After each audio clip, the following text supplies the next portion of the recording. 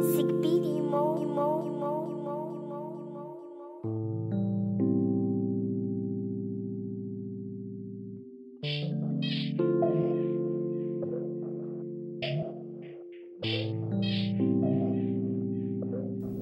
I'll take the good with the bad with the good, the ups with the downs, happiness with the frowns.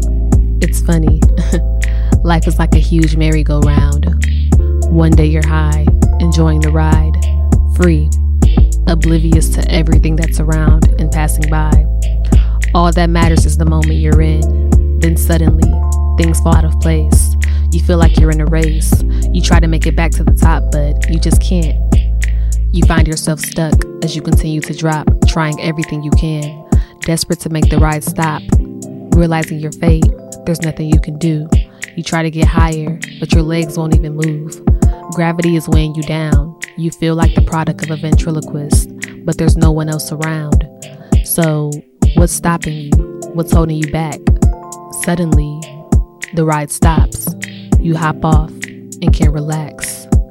You've restored control as you realize you can't always direct what happens next, but you do have the power to choose what you do, pressing forward and hoping for the best.